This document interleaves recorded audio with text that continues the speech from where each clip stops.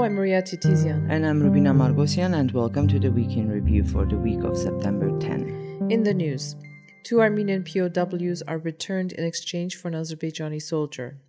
Turkey and Azerbaijan hold joint military exercises in Lachin. Armenia's former prosecutor general is arrested on corruption charges and more. On September 7, 2 POWs were returned to Armenia in exchange for an Azerbaijani soldier who was arrested in Mardagert, Artsakh, after crossing the line of contact and entering a house on August 25. The 2 Armenian POWs that were returned had gone missing near Sevlich, Black Lake, in the Syunik region on the evening of July 13. Until the day of the exchange, there was no official announcement about the whereabouts of the Armenian soldiers. The exchange was mediated by the head of the Russian peacekeeping mission, Rustam Muradov, who accompanied the Armenian soldiers to Armenia. To date, 106 POWs have been returned to Armenia following the end of the war, including Lebanese Armenian Maral Najarian. Among those returned were Armenians who had been in Azerbaijani captivity before the 2020 Artsakh war. Armenia had provided maps of mined areas to Azerbaijan for the return of the last 2 larger groups of POWs. The Armenian side has returned 16 people to Azerbaijan. These include not only soldiers that were taken during the war, but also Azerbaijanis who had been convicted for other crimes dating back several years, including the murder of a teenager in Karvajar in 2014. 20 Armenian POWs have been convicted in Azerbaijani courts based on false accusations of murder and other crimes. The POWs have been given prison sentences ranging from 6 to 20 years. Human rights lawyer Siranush Sahakian noted during a press conference on September 8 that international counterparts have evidence that Azerbaijan is not revealing the true number of Armenian POWs. She mentioned that there are 45 confirmed POWs in Azerbaijan, plus another 80 based on irrefutable evidence. During that same press conference, Armenia's human rights defender Arman Tatoyan and Sahagan together presented their ad hoc report on Azerbaijan's treatment and torture of Armenian POWs. That includes evidence of inhuman treatment of Armenians and captives, POWs and captives, torture and humiliation, evidence about the mutilation of corpses, and the lack of accountability mechanisms for such actions. The report also includes the mass violations which took place on October 20 of last year near Kovsagan, where Armenian soldiers were tied to cars and dragged, and the ears of corpses were cut off. The report, which includes photos, recordings, and analysis, will be sent to international institutions as well as Armenian authorities and NGOs. The commander of the Russian peacekeeping forces in Nagorno-Karabakh, Rustam Muradov, is leaving and will be replaced by Major General Mikhail Kosobokov. Armenia's Minister of Defense, Arshak Karapetyan, met with Muradov on September 6 and thanked him for his service. Muradov assumed office in November 2020. According to Artsakh's human rights defender Kerim Stepanyan, on September 6 at approximately 7:30 p.m., Azerbaijani soldiers opened fire in the direction of Armenian positions and civilian settlements near Marduni's Garmir Shuga, Taghavart villages, damaging a residential home. Azerbaijani soldiers continued shooting well after midnight. Russian peacekeepers were notified about the incident. And Kerim Stepanyan also noted that Azerbaijani units positioned near civilian populations in Artsakh pose a threat to the life, health, and other essential rights of the people of Artsakh, as well as disturb the normal life and activities of the population in those settlements. Stepanyan said that the perpetrators of the shooting are not being held accountable for their actions by Azerbaijani authorities, and that is why these incidents continue to take place. Stepanyan stated that it is very important that there be a comprehensive investigation into all ceasefire violation incidents with the participation of the Russian peacekeepers. Search operations for the remains of those killed during the war were carried out again this week, resulting in 6 remains being discovered. Armenia's Minister of Defense, Arshak Karapetyan, announced during a meeting with the relatives of missing soldiers that search operations are ongoing and information being provided by the relatives of missing soldiers have been very helpful. After the ceasefire, search and rescue units have found and removed a total of 1,660 bodies, including civilians from the occupied territories of Artsakh. Earlier this week, it was reported that Azerbaijan and Turkey are conducting joint military exercises in Lachin. After the 44-day war, Azerbaijan and Turkey have conducted numerous joint military exercises. On September 6, Armenia's foreign minister called the exercises damaging to the de-escalation process. The next day, Azerbaijan's foreign ministry announced that conducting military training in Lachin is the sovereign right of Azerbaijan. It was also stated that Azerbaijan conducts many exercises on its territory and with its ally states. The exercises in Lachin, which were held with the participation of Turkey, are aimed at strengthening regional stability. And this week, Azerbaijan Airlines operated the first flight from Baku to the newly constructed airport in Fizuli. Azerbaijan is also building airports in Lachin and Zangelan. Last week, we reported that, according to Prime Minister Nikol Pashinyan, Armenia is receiving positive signals from Turkey to normalize relations. During a government session this week, Pashinyan announced that Armenia sees the opportunity for talks on reopening Armenian-Turkish transportation routes, as witnessed by recent statements made by Turkish President Erdogan. He went on to say that the process is about making, quote, our region a crossroad that will link the West with the East and the North with the South. Russia has announced its support for this initiative, Pashinyan said, adding that the EU, France, and the US are also interested in this process.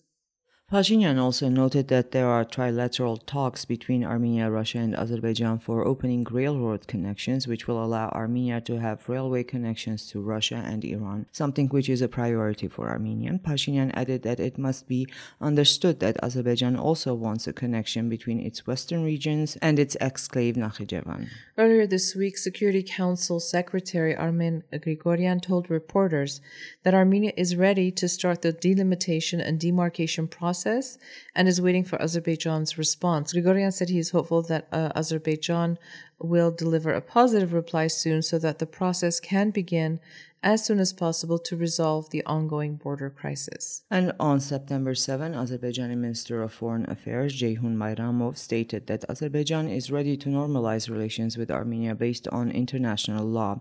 Azerbaijan's President Ilham Aliyev had announced that Azerbaijan wants to sign a peace treaty with Armenia so that the countries can recognize each other's territorial integrity and the delimitation and demarcation process can start. Right, and this signals that process is not going to start until Aliyev gets his wish, which is for Armenia to sign this peace treaty, which the Armenian side is saying it will not. So again, and also the Armenian side also has a precondition, which is that Azerbaijan should retreat back to the positions that they were at before May, when they when they actually invaded Armenian territory. Well, this past week, Pashinyan was in Tbilisi on an official visit where he met with Georgia's president, Salome Zurabishvili, as well as Prime Minister Irakli Gharibashvili. After a closed-door meeting, Pashinyan and Gharibashvili issued a joint statement. The Georgian Prime Minister noted that while the 2020 Artsakh war was a big challenge for the region, Pashinyan's new vision for peace will usher in new opportunities for the region. He also stated that economic and political security in Armenia is extremely important for Georgia. The Georgian Prime Minister said that the general vision for the region can be described in 3 words: peace, stability, and prosperity, which unite all 3 countries of the South Caucasus. He added that Georgia has always championed regional cooperation, and this was evident when they mediated the return of 15 Armenian POWs and the delivery of landmine maps to Azerbaijan. Gharibashvili noted that although the region has faced conflicts over the last 30 years and many issues remain unresolved, the collective vision for the region should be the establishment of peace, stability, and new opportunities. And Pashinyan reiterated many of the same sentiments, adding that Armenia and Georgia are trying to help each other by focusing on opportunities that exist for both countries.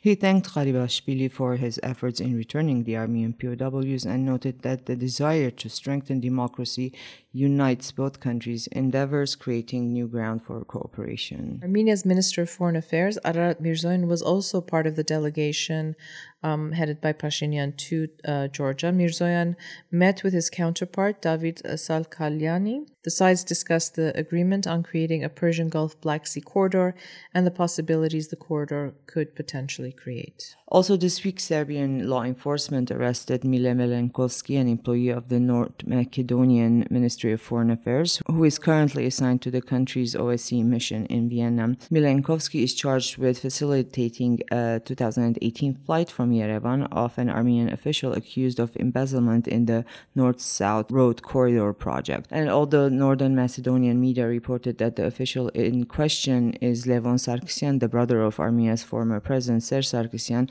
this has not been confirmed by Armenian authorities. According to Armenian law enforcement, 3 Northern Macedonian diplomats headed by Milenkovski used a private plane to fly out a representative of the former Armenian government who had been accused of embezzling large sums of money related to the highway construction project. The arrest warrant was issued by the Armenian government. Gor Abrahamian, an advisor to Armenia's prosecutor general, stated that Milenkovski will be extradited to Armenia once the proper documents are prepared and relate to Northern Macedonian authorities. On September 6, Russia's newly appointed co-chair to the OSCE Minsk Group, Igor Khovayev, visited Armenia, where he met with Armenia's Minister of Foreign Affairs, Arat Mirzoyan, Prime Minister Nikol Pashinyan, and Artsakh's President Araik Harutyunyan. Mirzoyan and Khovayev discussed a wide range of issues concerning the peaceful settlement of the Nagorno-Karabakh conflict. The parties mentioned the importance of reactivating the peace processes within the framework of the OSCE Minsk Group. Mirzoyan noted that there are prevailing humanitarian issues regarding Armenian POWs and civilian captives held in Azerbaijan, and they must be returned to Armenia as soon as possible. Khovayev had visited Baku before coming to Armenia. He is visiting the region to get acquainted with the situation. His visit to Armenia had not been announced before his arrival. Armenia's former prosecutor general, Aghvan Hovsepian, was arrested on September 7 on corruption charges. The Special Investigative Service has said that while Hovsepian was a state official, he accepted 190 million Armenian dirham bribe and embezzled 800 million Armenian dirham worth of property while he was serving in the management of a number of companies. Hovsepian is also charged with laundering 1.3 billion Armenian dirham. Further details will be released during the preliminary investigation. Aghvan Hovsepian served as Armenia's prosecutor general from 2004 to 2013, and then later from 2014 to 2018, he chaired the investigative committee of Armenia. And Prime Minister Pashinyan announced on September 8 that Armenia's 30th independence anniversary will be celebrated this year. He noted that while recent events have cast a somber shadow over the country, the anniversary must be marked properly. There will be, I'm quoting, large-scale, colorful celebrations dedicated to the memory of the martyrs who sacrificed their lives to Armenia's independence, security, and sovereignty, and for Artsakh, said Pashinyan. And this did not go down well with a lot of people. Exactly. There's been definitely some response in social media, some posts that I've seen from the parents of the and I've seen some soldiers. from the wives of soldiers who died, who are saying that we don't need this is not proper. So I think the one word that is being repeated is like colorful. Just like bad the choice use of of word colorful. So I think there's nothing wrong with celebrating independence, which is one of the most precious things we have. Of course. Maybe colorful wasn't the right. Right, and just as a reminder, it's September 21st. We will be marking the 30th anniversary. And in other news, Cham Wings Airline has started operating weekly Yerevan-Aleppo-Yerevan flights. This started on September 4. The flight will operate every Saturday. This is very symbolic because flights to Aleppo ceased in 2012. Although in 2017 there were flights from Yerevan to Damascus, but this is now again, which is a good sign, I'm hoping. And now, the latest COVID-19 updates from Armenia. The EU is removing Armenia from its safe travel zone as the number of cases continues to rise in the country. EU member states have to decide individually whether to grant or deny entry to Armenian citizens. Back in June, the EU had decided to lift the COVID-19 related travel ban on Armenian citizens. And this week, on average, 8% of all COVID-19 tests have come back positive. 87 people have died. To date, the numbers are very disturbing. 4,979 people have died from coronavirus. And as of September 5, only 3.7% of the population has been fully vaccinated, according to a survey, a very recent survey, a few days ago actually, carried out by the American International Republican Institute. Over 50% of Armenia citizens are not inclined to even get vaccinated. And there's talk that, there will be legislation in place that people can get fired if they refuse to get vaccinated and or they refuse to provide tests regularly every 2 weeks. Right, as of the October employer 1st. can terminate their contract with the employees. Yeah, so I mean, they're making it, I guess it's a form of encouragement. So every 2 weeks as of October 1st, you have to provide a negative PCR test, which costs 10 to 15,000 dirham. Yes. That's about $30. So imagine $60 a month just to prove that you don't have COVID-19 as opposed to getting a free vaccine. So, and hopefully this will work and more people will get vaccinated. Well, hopefully so. We are getting more vaccines. Armenia received 27,500 doses of the AstraZeneca vaccine from Lithuania and another 187,200 doses from Belgium this week alone. Well, and they are saying that we should be receiving some Pfizer vaccines. And now everybody's saying, well, I'm waiting for Pfizer. And I'm wondering how that's going to go. But we'll see. Anyway, have a safe weekend. That's the kind of week we've had here in Armenia, and we will be back again next week.